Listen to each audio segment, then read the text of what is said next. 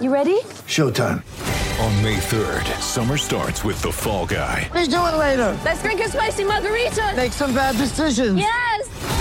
Audiences are falling in love with the most entertaining film of the year. Fall Guy. Fall Guy? Fall Guy. That's what the poster said. See Ryan Gosling and Emily Blunt in the movie critics say exists to make you happy. Trying to make it out? Nope. Because I don't either. It's not what I'm into right now. What are you into? Talking. Yeah. The Fall Guy. Only in theaters May 3rd. Rated PG-13.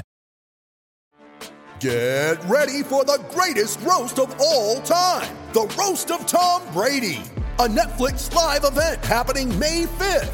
Hosted by Kevin Hart. The 7-time world champion gets his cleats held to the fire by famous friends and frenemies on an unforgettable night where everything is fair game. Tune in on May 5th at 5 p.m. Pacific time for the Roast of Tom Brady. Live only on Netflix.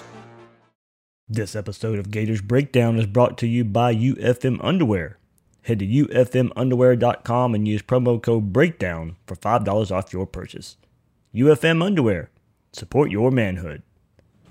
And also brought to you by MyBookie, where you can double your first deposit. Head to mybookie.ag and use promo code GATORS to activate the offer. Bet, win, get paid at MyBookie.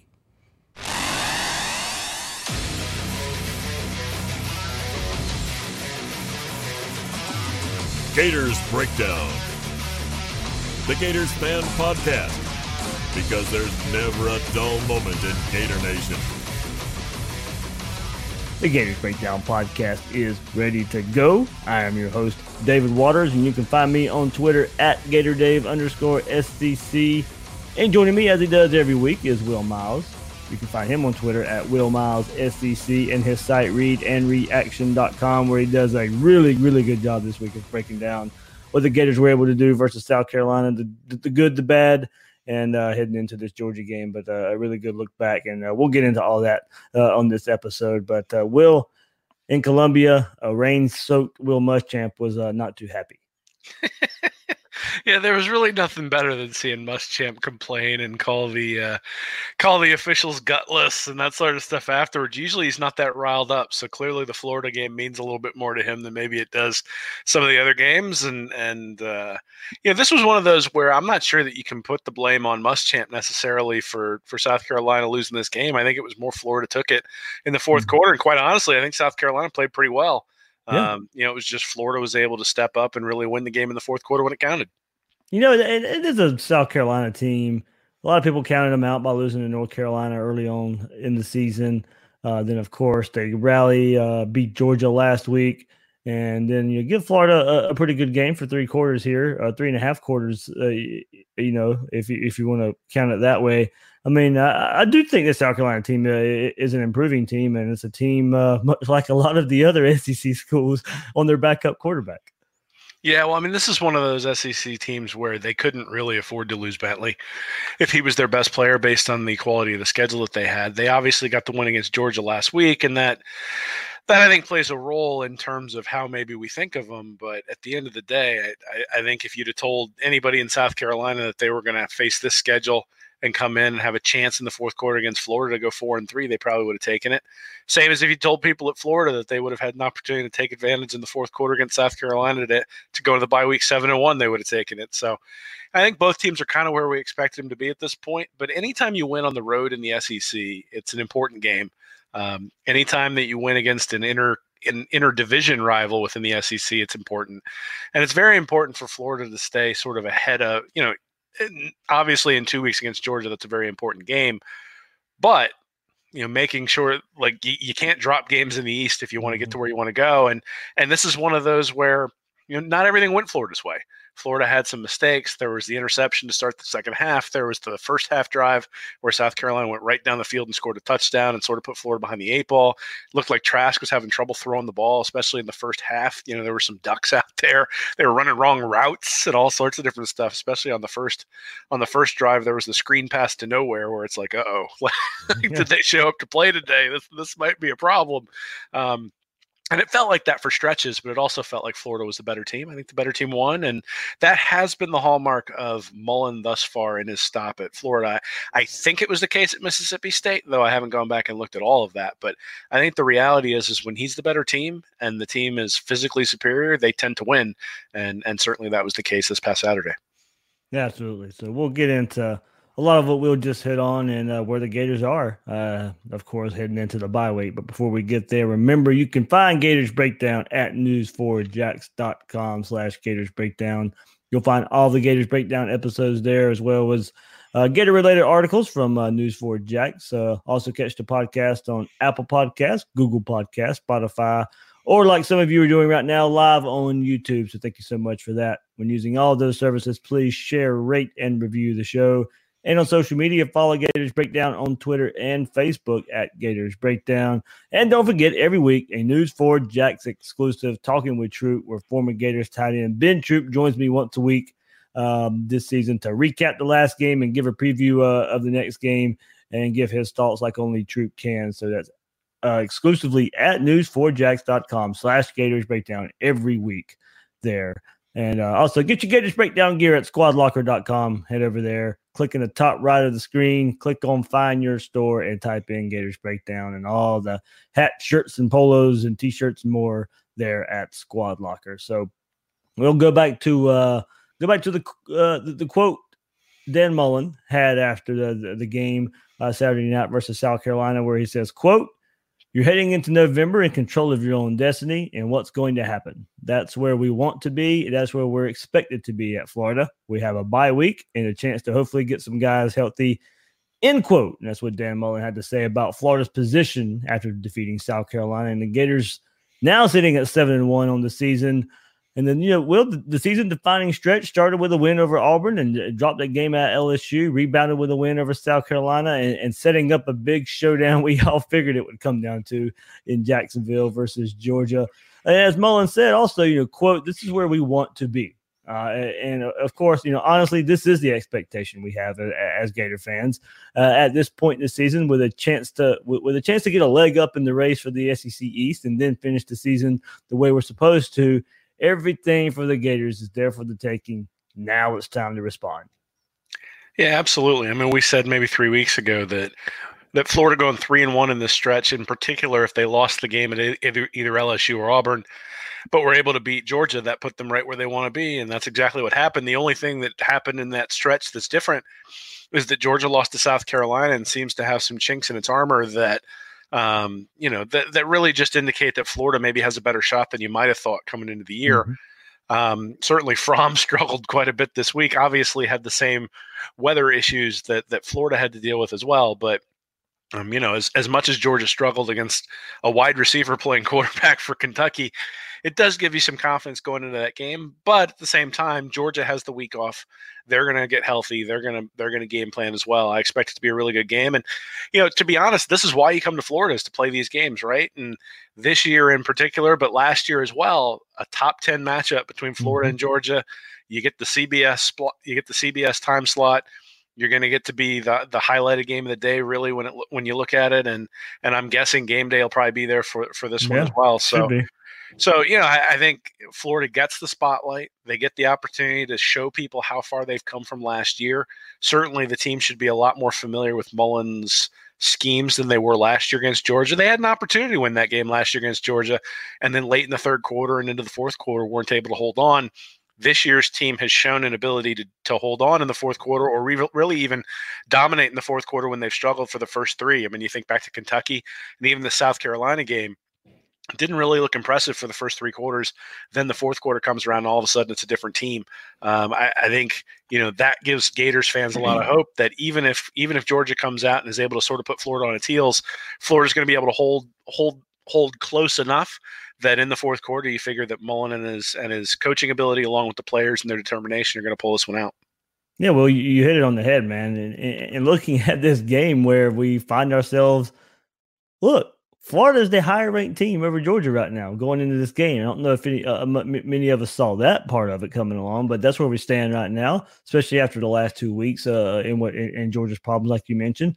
And Florida is trending right now as the top team in the SEC East. You hear a lot of Look, a week ago I tweeted it out. Kirk Herbstreit had picked, after Georgia lost to South Carolina, he had picked Florida to win the SEC East. You heard a lot of analysts over the weekend now saying they would, if they had to pick at this moment, they would be picking Florida. Well, all that's going to be taken care of on the field coming up in 2 weeks here. But look, the game still has to be played. Both teams, as you said, will be figuring out, working on issues in the bye week. Florida trying to get healthy on the defensive side of the ball. Dan Mullen's trying to stop Georgia from winning 3 straight over Florida with the SEC East on the line. Pretty much, I know Missouri's hanging out there as well, but pretty much, it's just Florida and Georgia as we see it right now. Florida kind of found themselves in a similar situation last season, came up short versus Georgia, as you mentioned there too, Will. So we knew coming into the season this game would be in the spotlight like it is, and now we get 2 weeks to focus on it, break it down, really dive into it, and that is only going to make it feel that much bigger when the game gets here because of all the constant talk for 2 weeks about this huge matchup. But once again, Florida is where they want to be. And Will, surprisingly, being looked at maybe even the favorite heading into Jacksonville. I know lines will come out and some of them have Georgia favored. I think that's probably the way to end up. But, there's going to be a lot of, I think, split among picking Florida or Georgia heading into this game. And it's just credit to Dan Mullen, 2 years in a row now where the Florida-Georgia game has meant pretty much everything for the SEC East in just, year one and now year two under Dan Mullen. Big credit for him to making now. We're heading into, it's late October. This will be the first week in November, and the Gators are playing in. And look, the week after that is LSU and Alabama. So in a way, you have a Final Four of SEC teams playing in back-to-back weeks in what you're kind of going to see in maybe teams figuring themselves out and heading to Atlanta. Yeah, I keep telling people we don't need a playoff. We've got one during the year anyway. But no, I think that when you look at the Florida Georgia game, one of the things I think that's been kind of surprising is that if you told me that Florida was going to be on its backup quarterback and that Georgia was still going to have Fromm and he was going to be healthy, I'd say, all right, that's probably a problem for Florida coming into this one. But the way Trask has played and the way Fromm has played, I think really sort of has evened the scales a little bit. But, we'll get into this a lot over the next couple of weeks too. But Georgia's a good team, and Florida's going to have to play well to win that game. Mullen's probably going to have to do a few things to give his team an advantage. The real difference is that, it does feel like Georgia's come back to the pack a little bit. Florida's sort of proven that they can hang with anybody. And, when it comes to coaching, I think that I have more confidence that Ed Orgeron's going to do the right thing than I do Kirby Smart. And I think Georgia fans feel that. I think Florida fans feel that. And so, if Mullen keeps it close towards the end, I think there's a perception that he's going to be able to figure out a way to get the right scheme or have the right play dialed up for the right moment. And that's one of the things that I think Florida fans are really excited to see. So obviously it's a big game. It's going to be a huge game. And, we've got 2 weeks to talk about it, and I'm looking forward to it.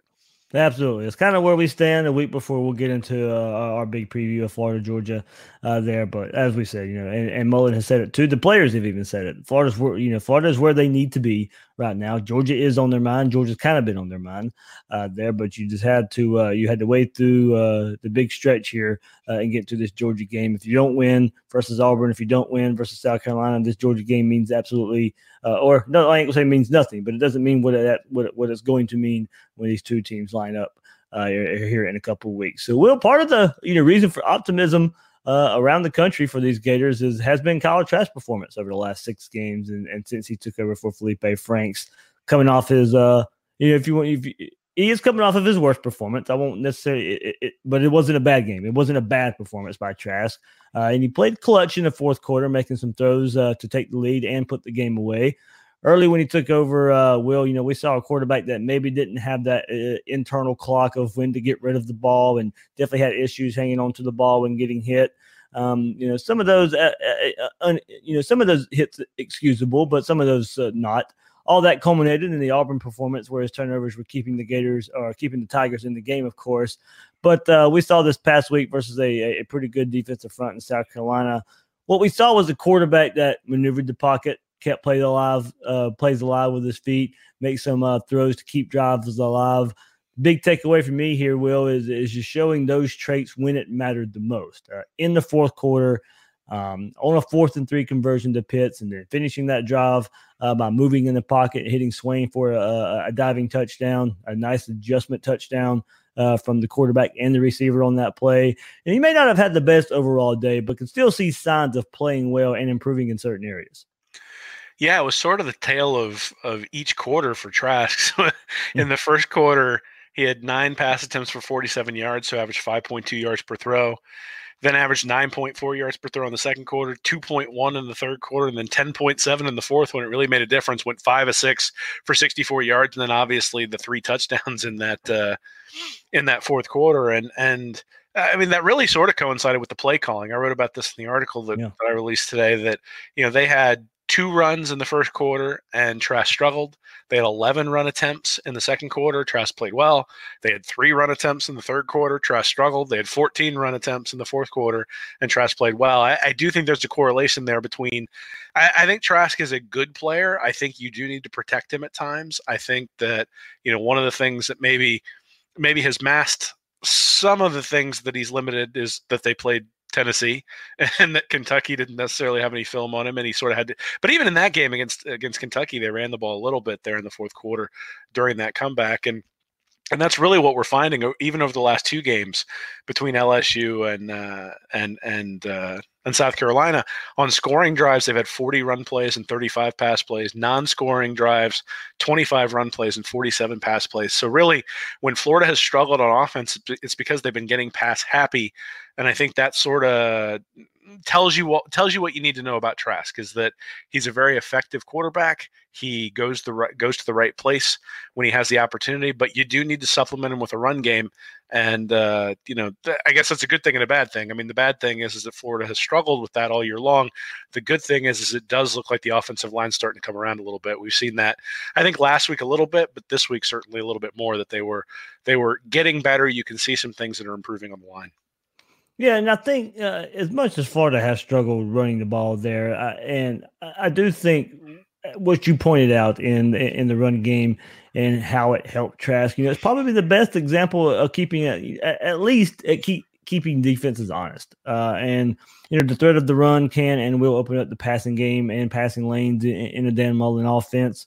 Slowly but steadily, the offensive line is showing some progress. And look, you've had Richard Garage come in and perform the way he has, and the way he's helping here. Heggie making some nice pulls from the right guard position, seeing more of getting to the second level, more zone blocking as the season has matured, and you're figuring out what these guys can do, what they're getting better at, and what they're comfortable doing. And I know we saw improvement in the offensive line last season, maybe even around this time of the season as well. We're not going to see that kind of a jump. We're too far in now to get that big jump. We're seeing this offensive line steadily improve, but I don't think the ceiling is that high. But if this group can steadily improve, and these what these running backs are capable of, then this offense is, to me, just going to come together just fine. Yeah, well, I mean, Mullen's sort of damned if he does, damned if he doesn't, just because of the way people look at things, right? I mean, immediately after the game, I had a bunch of people tweeting at me about how he didn't have any Emory Jones packages in the game against South Carolina. It's like, well, they moved the ball and they won. I'm not sure what you want. And then 2 weeks ago against LSU, he has the Emory Jones package, and he brings them in, on their own 25 or their own 30 for that drive, and is criticized for that as well.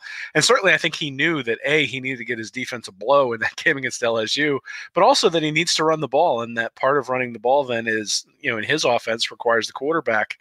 And we saw that a little bit in the game against South Carolina, where Trask was not a huge threat. But, the moniker that Mullen uses about a willing runner, I think he was much more of a willing runner in the South Carolina game, mainly because I think they were limited through the air, just because there were some throws that he wasn't able to make because of the way the ball was coming out of his hands. So I think at the end of the day, you're looking for improvement. One of the things that we need to recognize, I think, is that the offensive line is probably just as banged up as the defensive line. It's just none of those guys have actually had to come out of the game because of the injury that they have. But this bye week is going to serve that portion of the team very, very well. And I think that's one of the things that we should really look for, is if they're going to come out more physical against Georgia, just because they've had that week off, they've been able to heal up the same way the defensive side of the ball has. Well, that's something that just sparked something in my mind. What you were saying, and maybe look. I go back to 2005. Urban Meyer's first year, of course. Dan Mullen's first year as offensive coordinator as well. You have a bye week before Georgia. You're struggling running the ball, and here it comes. Billy Latsko is kind of this fullback, wingback, insertion there that we hadn't seen previously throughout the season. They'll have to go back and look and see how much it actually improved the run game. But for at least one game, you caught Georgia something off guard. There, something they didn't necessarily expect, something that that wasn't on film. And Lasco inserted as a blocker that helped the running backs, and open up some lanes there. So the bye week is coming up. I wonder, are there some wrinkles to help? Yes, we see this offensive line getting better, but is there something else out there that can, during the bye week, when you have time to prep, when you have time to work on things, when you have time to maybe come up with a couple of gadgets, of course, you're not overhauling a playbook. You're just looking for little wrinkles to get an advantage. And I wonder what Dan Mullen's keeping in his back pocket just for this for this Georgia game and this bye week coming up, and to help this offensive line, to help this run game get going, because it was a move like that. That, like as I said, I don't think it going back and just looking at it on the surface and look at it being so far away from almost 15 years ago, I don't think it was this huge impact, but at least for one game it was. Yeah, well, I mean, it certainly was the narrative for that Georgia game. I think the real narrative for that game is that Florida came out and hit Georgia in the mouth. Yeah. And irrespective of whether it was necessarily effective, they came out with more confidence in the running game and made sure that, especially early on, that they really sort of announced that, hey, you're not just going to be able to run us over. I did actually go back a couple weeks ago and look at that because I was looking at fixes for the running game. Okay. So I have an article talking about the offensive line. And in the first 7 games of the year, so pre-Latsko, they averaged 3.89 yards per rush attempt. In the last 5 games, they averaged 3.85 yards per rush attempt.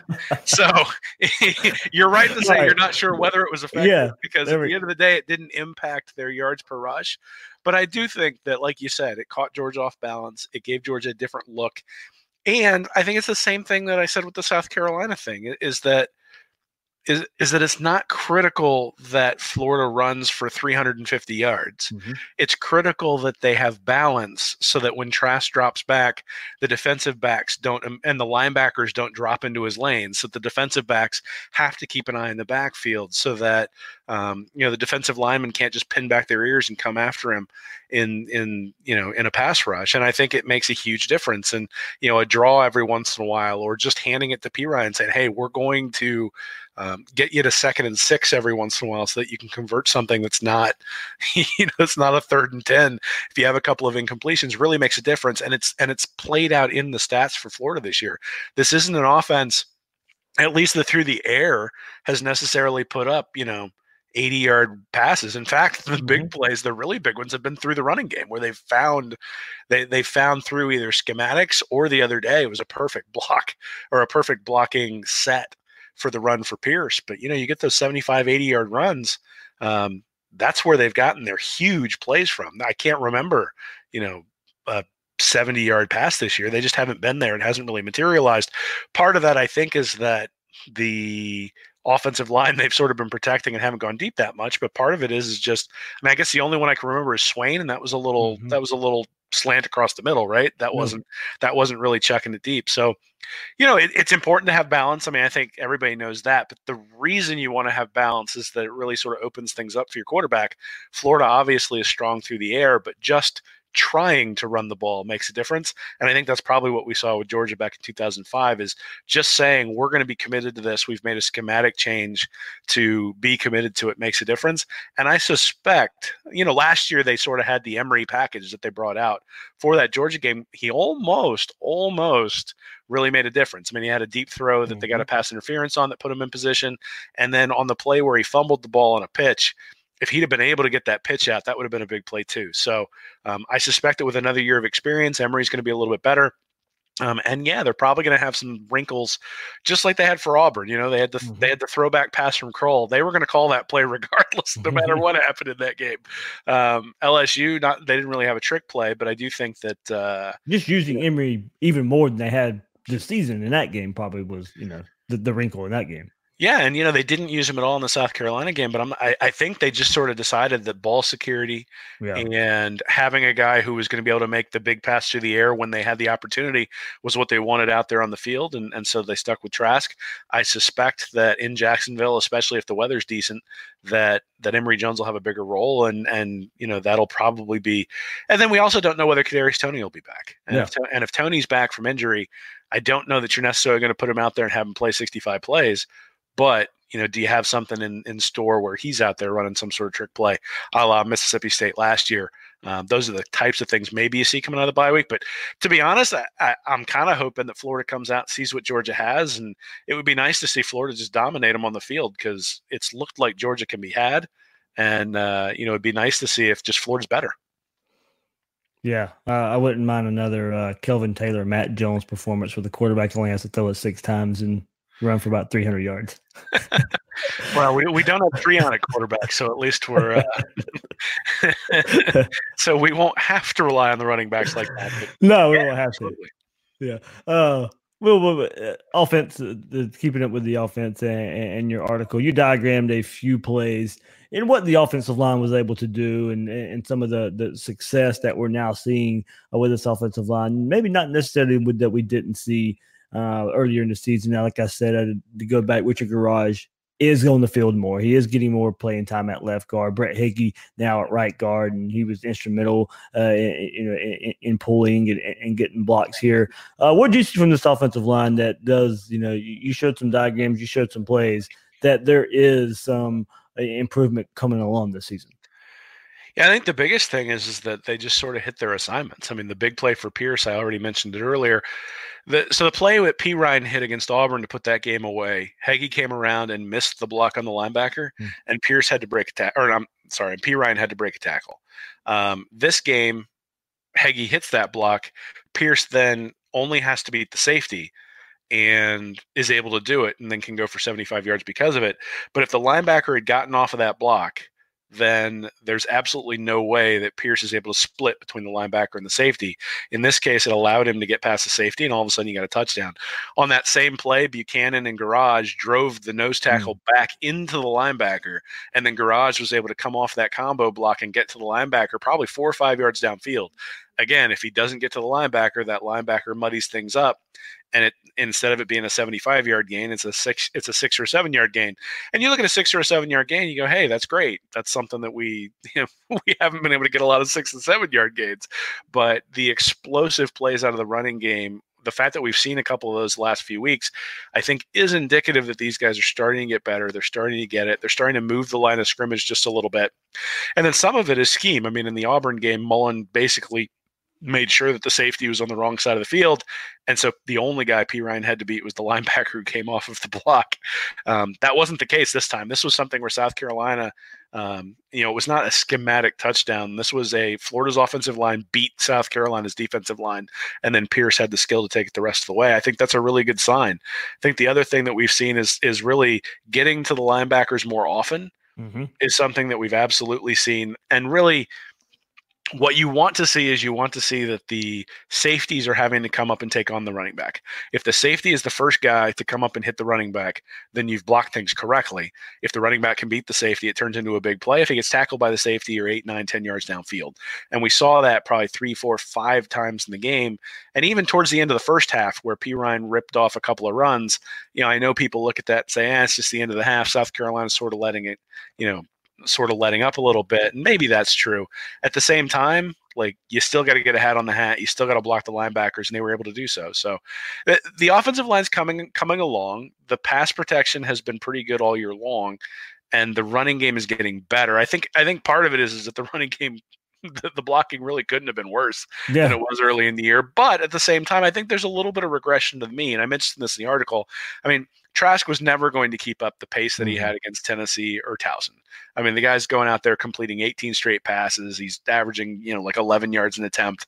If you're completing 80% of your passes, eventually you're going to come back to earth. And that's kind of what he's done. He's come back to 62% completions, and he's averaging 7.3 yards per attempt or something over the last 3 games. But what's happened is that the running game has gone the other way where, against Miami, I think they averaged like 1.8 yards per rush or something like that, and never hit a big one, never hit a gash play. They're starting to hit those now. And eventually, I think what we're going to see, and we'll have to see because I'm not sure Florida State's really good enough to gauge this, but I think what we'll see is towards the end of the year, those plays that were going for 2 yards are going to start going for 5. And those plays that were going for 5 are going to start going for 9, and they'll still hit the big one. And there's going to be a game late in this year where Florida runs for 230, 240 yards. Hopefully it's against Georgia, but but there's going to be a game where everything sort of clicks. And we saw that last year. And really it was the South Carolina game last year where in the second half, the offensive line just said, we're taking this thing over, and absolutely did. And so Muschamp had to come up with those cheesy T-shirts that they showed on ESPN this week with the, giving up 349 yards rushing to Florida last year, handwritten that he made all of his players wear. So, they're going. You can see it coming along. You can see the offensive linemen starting to get it. You can see that they're rotating in the 6 guys, and that all 6 of them have sort of equal skill. So as long as they don't have any injuries, I think we can be pretty confident that by the time Florida State comes around, the offensive line is going to be pretty solid. The question is, are they going to be able to carry the load against Georgia? I think that's probably asking a little bit much, but I think there were some encouraging signs against South Carolina that say they're not going to be the liability that they were against maybe Kentucky or Tennessee or something like that. And I like that you brought up, you said they're probably banged up at this point in the season. Offensive lines are. That's just kind of the nature of football right now. But we're also looking at, this is a whole season and now 8 games to where you have been pretty healthy on the offensive line. Going back with, giving some credit to Nick Savage and the strength and conditioning program here of, keeping this offensive line pretty healthy now for the second season in a row. All right, we'll take a look at this defense as well, but there's a lot of you out there who like to do some sports betting. So whether you want to make a national title bet or wager on this weekend's game, MyBookie has you covered. MyBookie is always the right play. You bet, you win, they pay. Have some fun with betting this season. MyBookie lets you bet on which college coaches will get fired, Willie Taggart, who will make the college football playoff, or win the Heisman Trophy. You can even bet on halftime lines and live odds. If by the second half it looks like your original bet is going to lose, you can always just take the other side. Also, MyBookie allows you to bet on FBS versus FCS games. So right now, double your first deposit at MyBookie. Use promo code GATORS to activate the offer. Visit MyBookie online today at mybookie.ag. That's MYBOOKIE.ag. And don't forget to use promo code GATORS when creating your account to claim the bonus. Bet, win, get paid at MyBookie. And guys, you've got to go try UFM underwear. Underwear for Men is the only brand of men's underwear that offers both isolation and support, all while keeping you cool. Unlike other pouch underwear brands that have thin mesh panels or pre-sized pouches, Underwear for Men's patented pending design prevents skin-on-skin contact and eliminates chafing. Underwear for Men is a state of Florida company, so you're shopping local when you buy UFM underwear, and they have you covered no matter the activity. Everyday underwear, athletic underwear, work underwear, or medical underwear, Underwear for Men is made for it all. Try your pair now. Head over to ufmunderwear.com and use promo code BREAKDOWN to get $5 off your pair of UFM underwear. UFM underwear. Support your manhood. So maybe surprisingly to some out there, and talking about where the Gators need to be heading into the Georgia game here, biggest worry seems to be the defensive side of the ball right now. So what a change Mullen has brought to Gainesville. We're now worried about the defensive side of the ball. Well, so most of that's due to injuries and the uncertainty of the health of Jabbar Zuniga and Jonathan Grenard. Both of those guys are instrumental in taking the Gators where they want to go this season. We've gotten to a point now so far this season, where Florida's sitting at 7-1 without them together for the most part of the season. But for this team to improve on defense and to take that next step and to get to where Florida ultimately wants to be, of course, that's fighting for an SEC championship, a college football playoff spot. It rests on these two returning to the lineup. Yeah, I mean, there was really some struggles there on the defensive line there, especially in the first half, but even in the third quarter as well. And I sort of talked about they've given up 35 explosive plays this year, 12 through the run, so 20+ yard plays, 12 against the run, 23 against the pass, but 7 of those explosive plays in the run have come in the last 2 weeks against South Carolina and LSU, and it just feels like people are running free. And some of that is that the linebackers are getting mauled by offensive linemen because the defensive linemen are getting busted back. A couple of plays I diagrammed where Daryl Slayton got either knocked backwards or pancaked, which really sort of opened up the running game for South Carolina. But then once the defensive line started getting dominated a little bit up front, then they started guessing, and guys, linebackers and defensive linemen started jumping out of gaps. You had bad angles from safeties, all sorts of different things. It sort of, one mistake begot another, and sort of, rolled downhill from there. I think Zuniga and Grenard helped that somewhat because, just because they allow you to, shorten your rotation because you have those two in there, so you don't have 2 other guys that you need to rotate in. I do think they found a little bit with Carter and Dunlap. I was impressed with the way they played in the third and fourth quarter. In the first half, not so much, but in the third and the fourth quarter, that Zachary Carter and Marlon Dunlap played pretty well. And so they may be finding some stuff now with these guys who are getting experience, and potentially being able to add that to Zuniga and Grenard will make a real difference down the home stretch. But again, it's that high ankle sprain. You don't really know. I mean, Zuniga's been out since Kentucky, so it'll be 6 or 7 weeks since he really sort of went down. I mean, obviously he tried to go in one of those games, but LSU last week, but just kind of, definitely nowhere near 100%. And well, and that's the problem with the high ankle sprain, right? Is that chances are he's not really right until the bowl game. And so the question is, how much do you get out of him if you have him in there? They actually had him interior a lot in that game against LSU. They brought him in at defensive tackle, I think, to try to hold up at the point of attack, because that's one of the things that Florida really struggled with. It's why those big plays were coming. And we'll see what they do as these guys come back. I mean, Grenard has been the MVP of the defense this year, even after missing the last couple of games. They really miss him. I mean, they miss Zuniga as well, but just having somebody off the edge who can put pressure on the quarterback, is something that they miss. Now, obviously, the one time they really got torched really badly was LSU, where he had an experienced quarterback. He got that same kind of experience coming back with Georgia and Fromm. How well he'll be able to diagnose Grantham schemes, and then obviously how well they can hold up front are going to be the keys to that game. And like I said, I think there's reason for concern, because when you look at, especially in the first half against South Carolina, the defensive linemen were getting blasted back from the line of scrimmage, and it meant that the linebackers couldn't roam free because they were getting blocked by offensive linemen. I do wonder whether they found some stuff in the third and the fourth quarter that's going to help moving forward. Yeah. So, Will, I went back, looked at some stats down for this. Florida has allowed 426 rushing yards over the last 2 games versus LSU and South Carolina. In the first 5 games of the season, Florida only allowed 558 rushing yards. So 426 the last 2 games, only 558 before that. Or that was or about before in the first 5 games of the season, 111 yards per game. Not too bad there, but 426 the last 2. So, that's a staggering contrast, especially in what Florida has coming up as they prepare for Georgia. So not only are you going to need Zuniga and Grenard playing versus Georgia, maybe some practice reps to knock some of the rust off, kind of like what you're saying.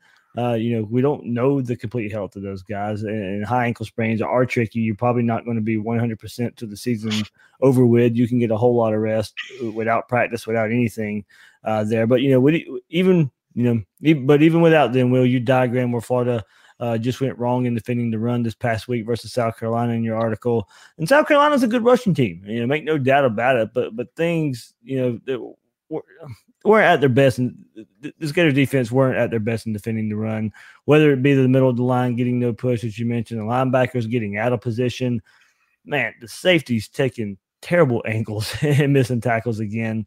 As we've seen this rush defense at its worst the last 2 weeks. David Reese is still making his plays when he needs.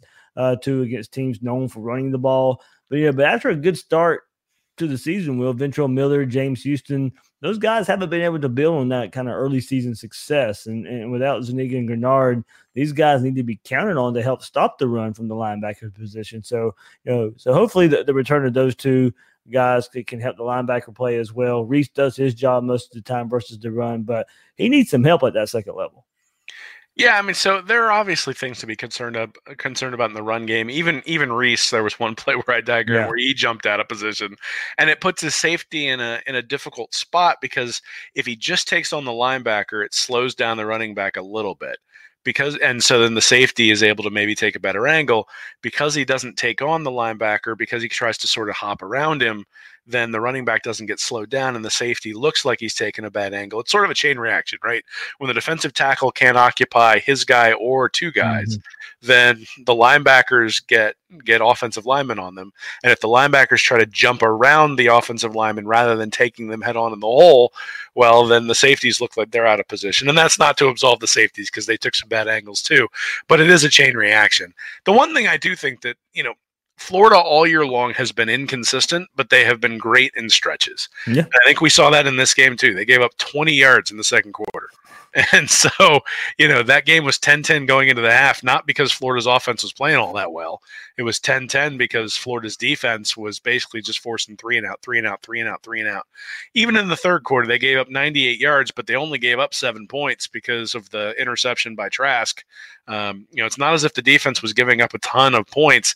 And then they gave up 142 yards in the fourth quarter, but a lot of that came after they were up 38-20 and were just sort of saying, hey, we'll give up 3 minutes on the clock if you guys want to come down and score a touchdown. So, they gave up 14 yards passing in the second and the third quarter combined. Hilinski looked terrible. His yards above replacement was minus 3.22, and that was even with the added bonus sort of trash yards in the fourth quarter. He had 75 yards passing through the first three quarters. And I mean, there were a few plays that were open that he probably could have hit. So he didn't play real well, but obviously Florida's defense had a say in that. And I think that was sort of the strategy, right? It was and I think you could see that too, is that if we're willing to give up a couple of plays in the run, if we force Hilinski to throw the ball, figuring he's not going to be accurate enough, he's not going to be good enough to get the job done.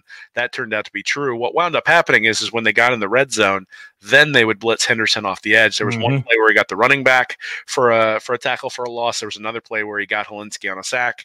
And then one of those, Will, was a drive where South Carolina just ran the ball down Florida's throat, first and goal. They dropped back to pass, and then you get that type of play. And even the opening drive, if they'd have just lined up on side, South Carolina settles for a field goal. Yeah. So, the little mistakes, things that are mental mistakes, which, to be honest, those mental mistakes have been kind of few and far between in the Mullen era. It's not a surprise that Ankrum didn't play the second drive after that one. But again, I sit here and I look at it and I say, yeah, there are things to be concerned about. But there were things to be concerned about against Kentucky. I mean, they made Sawyer Smith look like a Heisman Trophy winner in the first half. And then all of a sudden in the fourth quarter, guy couldn't complete a pass except to Florida DBs. And it was the same thing against Miami, where the Hurricanes looked really, really good. Jaron Williams looked great in the first half. The third quarter, they come out and put up -2 yards. So the defense has been inconsistent in that they have had quarters where they've really struggled, but then they've had quarters where they've completely shut down the opposition. I think that's kind of what we can expect at this point. It's one of the reasons why I thought they had a shot when they went up 28-21 against LSU, because I was like, hey, if they can put together one of those quarters, then all of a sudden Florida can really take this game by the throat. And it just so happened that LSU was too good for that. and the big plays kept coming and coming and coming. Against South Carolina, there were big plays, but two things. One is the big plays were for maybe 20 yards. They weren't, 56 yards for a touchdown. Yeah. In fact, I'm not sure any of their big plays actually went for a touchdown. They led to touchdowns, but they weren't, the opening flea flicker that actually, and that was the other thing I think that maybe is a promising sign, is that I don't feel like Florida was out of position on the big plays. Like the flea flicker to Edwards, CJ Henderson was right there. Just a completion, and you sort of live with it. Hey, my DB was in the right spot, didn't make the play, ball got completed. I'll live with that. As opposed to the week before, where sort of the dagger from Burrow to Chase, Henderson was 10 yards behind him when the ball was caught. I mean, obviously they had run a nice rub route. Ventrell Millard sort of gotten in the way, but at the end of the day, it was a busted assignment because the guy's wide open running down the field. There weren't any of those, and so they're going to give up some yards. They're going to give up some big plays. I think that's just sort of part and parcel to the defense, who they are and the personnel they have out there. But if those big plays don't go for touchdowns, and then they have the ability to be stalwarts in the red zone all year long in every game except LSU, they've proven that they were very, very good in the red zone. Proved it again against South Carolina, and that's sort of why they won the game. Yeah, well, I'm glad you went there to the secondary. And I wondered, what we would see at the star position after Trey Dean struggles so far there this season, coming off pretty bad showing last week versus LSU. Last week it was Marco Wilson sliding over, Kaiir Elam coming in to play outside cornerback. Well, we saw something different versus South Carolina. The ever so versatile Amari Burney was playing at the star nickel position, along with playing linebacker at times too. He will really showing his versatility with his athleticism that, he's on the field more now. He can play linebacker, and then if there's a need to be in nickel or star on the very next play, he can just slide right over and fill that role while Miller and Houston come in. Now, it'll be interesting to see the approach versus Georgia and their run game with Miller and Houston struggling and helping reset linebacker versus the run. So during this bye week, do they find Burney more valuable at linebacker and bring Dean back to nickel, or do they use a similar rotation like they did versus South Carolina? Whatever happens there, I feel comfortable in saying the more Burney on the field, the better. Yeah, I mean, there were some really nice plays there where he was running with Shi Smith and was able to knock down passes. Yeah. I think all year long coming into the preseason, Grantham was really raving about Burney. He's done some quiet things, but we haven't necessarily seen a game where you're right. Like, oh, wow, 30's out there and making a difference. And we saw that against South Carolina, so that was good to see. Trey Dean wasn't buried. He was out there quite a bit as well. Mm-hmm. And I think that's one of the things that you'll see is that there are probably times in the game where it makes sense to have Dean in there. There are times in the game where it makes sense to have Burney in there. There are times in the game where it makes sense to have both of them. I think we'll see quite a bit of that against Georgia. One of the good things about Georgia is that their wide receiver core is relatively inexperienced and has been pretty ineffective the last couple of weeks. And so, you can have a more physical guy maybe on the outside just because you don't have to be worried about getting beat deep. Or at least you're not necessarily intimidated by the receivers. Whereas last year, you got Hardman and you've got Nada and sort of those guys who are out there. Those guys aren't there anymore. And so Fromm's finding it a little bit tougher sledding now that people have sort of isolated what he wants to do. And Fromm's always been one of those guys who wants to throw to the outside, not necessarily over the middle. And last year, Florida really got drilled when they started going over to the middle to Nada.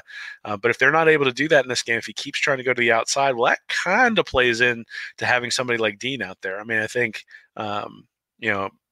Burney obviously can slide in and out, but at the same time, having somebody like Dean out there who can cover the boundary, that's more, I think he's more adept at doing that right now, at least, than he is at sitting in the slot at the star position. So, I think they're going to continue to rotate. I think you're probably, again, same thing with the offensive line. There are guys who are out there who are dinged, and I think we'll see an increased quality of play from some of the people that maybe have been disappointing thus far just based on the week to recover and get healthy. Well, heck, I mean, you're probably right. We'll definitely see a rotation. We still see a four-man rotation at safety right now, even though most people think it should be Brad Stewart, Sean Davis out there. That four-man rotation at safety is still going on as well. So yeah, they like to rotate those guys on defense, keep them fresh and keep them healthy as well. So, Will, a lot of news coming out of Tallahassee on a Monday. Josh Newberg there for the Noles 24/7 site and their podcast that they put out saying kind of behind the scenes conversations of Willie Taggart's buyout and contacting his agent about what it would take and how much money it would take and all that. And we all you and I were joking about it before coming on this episode of the late game antics of one Willie Taggart versus Wake Forest, and it's not a pretty sight in Tallahassee. No, I mean, when you ice your own kicker, you're going to get criticized for different things, and I mean, obviously Taggart's, especially when you compare it to what Mullen's done at Florida. I I mean, Taggart's had more talent. I mean, I don't think there's any doubt about that Taggart has had, at least as far as the recruiting rankings go, has had a significant advantage over Mullen, hasn't been able to take advantage of it. And it's not as if he's bringing in top 3 classes that you can say, hey, he's stocking the cupboard for the next guy either. The recruiting is struggling at Florida State, even worse than it is at Florida. So, I mean, what are you hanging your hat on if you're a Florida State fan? I don't know. I mean, I think I tweeted 2 weeks ago when they were playing, what's the pitch to a recruit? I mean, really, The only pitch is, hey, the next staff will know how to utilize you well. That's really the only pitch you got. And I mean, obviously, for a big time program as proud as Florida State is, that's not going to cut it. Taggart's going to have a tough time surviving if he comes out and gets beat by 40 by Florida this year. Obviously, he might be able to save his job if he can come out and maybe keep that close or even pull out that win. But how likely is that based on the way guys have played? You don't know whether he's lost the locker room. I mean, I think that's maybe last year you're sort of going through a transition. You got all of the disciplinary issues with. But by discipline, I mean 10 guys on the field and that sort of stuff. But even this year, they had the guy lined up the wrong direction. The debacle at the end of this one where they had 2 snaps that turned into sacks on the last 2 plays. It's entertaining, obviously, as a Florida fan, but I don't know. I kind of want him to get that lifetime contract, man. Yeah, absolutely. I mean, my thing is, if this report is true, and Josh does good work over there for 24/7 Sports and covering, and he knows that Willie Taggart staff and knows Willie Taggart pretty well. I mean, if this report's true, I mean that's hard to come back from. I mean, if those back channel discussions are really happening about buyout talks and contract talks and what it would take and how much money's involved and all that, I mean, I'm inclined to believe that it once those talks start, it's pretty much over. Well, look, man, I'm not connected at all. And I knew McElwain was gone way before that Georgia game started. The boards were buzzing, but I mean, I write enough about the team, and there are enough people who wanted to reach out to me that I knew, right before it was announced. You knew what was going on. We thought we knew who the new head coach was going to be before Chip Kelly went to UCLA. So sometimes that doesn't work out real well, and maybe that'll be the case in Tallahassee, right? Is that the sources that the sources that they're talking about here maybe have. I mean, the question is, it's not a question of do they want to get rid of him. I think that's not an open, or it's not a closed secret there that there are people unhappy with him. The question is, do they have the money to do it? Yeah. I remember Les Miles saving his job one time. Well, and now you sit there and you go, geez, maybe Florida State should have hired Les Miles. I mean, he took Texas down to the last second with Kansas the other day. So, it always boils down to who are you going to hire who's better than who you got, and is who you got so untenable from the standpoint of, the attendance up in Tallahassee has been terrible. That's where money can come into play. You balance things like that of, okay, how much is his contract worth versus how much those stands are not getting filled every weekend. Yeah, well, if you're going to lose money anyway, right? I mean, Florida State, their athletic program. So the football team makes money, but the athletic program relies on the football program to stay in the black, and they just barely do. Like when you look at the financials, Florida puts away like $20 or $25 million in profit every year that they can then roll back into the program. Florida State doesn't do that. Florida State has about the same expenses as Florida does, but doesn't bring in the same amount of revenue. And so when you look at that, Florida State's trying to compete with Florida when it comes to facilities, when it comes to head coaches, when it comes to salaries, all that sort of stuff, but doesn't really have the same bankroll to do it. And, getting rid of McElwain still required an awful lot of support from people who were within the program. And Florida State's going to have the same thing, assuming they want to get rid of Taggart. I mean, again, I think, you got to give the guy at least 2 full years. Otherwise, who wants to come take that job? Yeah. And, the offense has improved this year, but the defense has been much, much worse. You already replaced the offensive coordinator coming in off of year 1. I mean, obviously nobody's going to be excited about year 3 with Willie Taggart, but, especially if the season keeps going this direction. And it's one of the unfortunate things about this stuff. We're talking about guys' livelihood. I don't want to see anybody get fired. But at the same time, I mean, you just look at it, and I said this about Muschamp a couple of weeks ago when they were playing Georgia. It was just infuriating to watch the last 5 minutes of that game because Muschamp and Smart were just trying to out Muschamp each other at the end of that game, and Taggart has sort of proven himself to be in that ilk of head coach. At least, you look at the end of these games, you look at the games where they've had leads, like the game against Boise State where they had a lead and just were not able to hold on. Some of the weird ways where they've lost games and I get it. I understand why their fans are frustrated. The gap between them and Clemson's only getting wider. Yeah, well, the gap between everybody in the ACC and Clemson's only getting wider. The difference, but that's not the standard for Florida State. Absolutely, but that they're running into the same things that Florida ran into with Alabama and Georgia, sort of pulling recruits out of the state, and McElwain having sort of lackluster recruiting classes. And then, towards the end, McElwain said some things that got him in hot water with the Florida fan base, got him in hot water with the boosters, and that, more than anything, is why he didn't get a fourth year.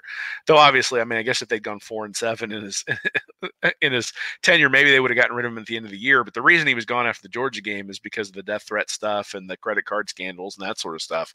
Taggart hasn't had any of that yet. There hasn't, he hasn't had any of that at all, really. And so, there's not those underlying reasons maybe to not give him a third year. I hope he gets a third year. I think. To be fair to somebody, you got to let them get their recruits in. The problem is that in Florida State, everything's trending in the wrong direction from a recruiting perspective, from a record perspective, and even from an on-field perspective. Florida State was winning these close games. Nobody would be questioning it. But obviously, when you lose to Wake Forest, some soul searching has to be done, and that's sort of what they're going through right now. We ought to circle that back around to Florida right now. We see what FSU's going through. We see what Miami's going through. This makes this Georgia game even bigger in 2 weeks. This is a chance to pounce on your rivals. All three of them, two of them in state, one to the north of you, one your biggest your biggest conference rival in Georgia. It really does set up. You can change the narrative. You can really help recruiting there by winning games against Georgia, winning games against FSU, winning games against Miami, and two of those teams are in the dumps right now. Yeah. Well, and you can really set a narrative at Georgia too. There's been a lot of stuff floating around after the South Carolina loss in terms of Kirby Smart and Mark Richt basically having the same record and the same results after the first 3 years. Now, obviously, Richt sort of went the other direction. It was more mediocre after those 3 or 4 years, but maybe Kirby Smart does that as well. Certainly, I think Mullen has not recruited up until this point at a level that's going to be necessary for sustained success. And one of the things that I do think we need to look for in terms of why this Georgia game is more important is because next year is really all coaches in their third year usually have a down year, just because the outgoing coach probably didn't recruit real well in his last year, and then the incoming coach has a transition year, and there's a lot of attrition. Not a lot of time to evaluate the kids you're bringing in. Those kids come in, some of them transfer because it's not exactly what they thought it was going to be, just because it was sort of a quick romance before they committed, right? And so that third year, you typically take a step back. Florida, as well as having sort of that environment, is also going to be losing quite a few guys off of this team. Swain and Hammond, and there are some other guys who potentially could leave as well as juniors, and so this is your opportunity, right? This is your opportunity to really put your stake in the sand and say, we're going to dominate the East. And it gives you an opportunity to then go out to recruits and say, why would you want to go there? If you go there, you're not gonna, you're gonna win at Florida. You're not gonna win at Georgia consistently, and that's the pitch that he's gonna have to make. The pitch Mullen has always been making since he's gotten there has been, "Come here, we're gonna win because I'm gonna be able to coach you up." And the more he proves that, the more effective that pitch is going to be. And certainly, if he can turn the tides and start, the recruiting. Clearly, Mullen's a great coach, so the recruiting doesn't have to be number one every year. It doesn't have to be Alabama, but I do think it needs to get steadily better over time in order to get Florida where they want to go. And the Georgia game's a big part of that. Oh, man, these next 2 weeks are going to take so long. Well, hey, at least you don't live in Georgia anymore, buddy. That's true. I live close enough, but yeah. Text messages are still going out every day to this game, Go Gators, and then a reply of Go Dogs back to me. So, it's just kind of a tradition that we do for 2 weeks straight of just nothing but Go Gators text and Go Dogs text. But that's what this game's about. It's a fun game to be a part of. It's going to take so long to get through these 2 weeks, and we're going to overanalyze the heck out of this game because we have 2 weeks to do so. Because both teams have a bye week, so kind of like going into the Miami game. When you have big opening games, you overanalyze those games. And I'm sure that's kind of what's going to happen too with this Georgia game. Yeah, maybe, but I mean, I really don't think you can minimize the importance here. I mean, if you lose this game, you're going to the Outback Bowl, right? Mm-hmm. Or something like that. I mean, maybe you win out and you get a New Year's Six Bowl. But let's be honest, the New Year's Six Bowl at this point is probably a little bit of a disappointment. Like, you've got an opportunity here. And if you can take advantage of the opportunity, you have a real opportunity at the college football playoff. Mm-hmm. And, that doesn't mean you'll get there, but in year 2, getting to the SEC championship game, and I want another shot at LSU, man. I think there are probably some adjustments they can make.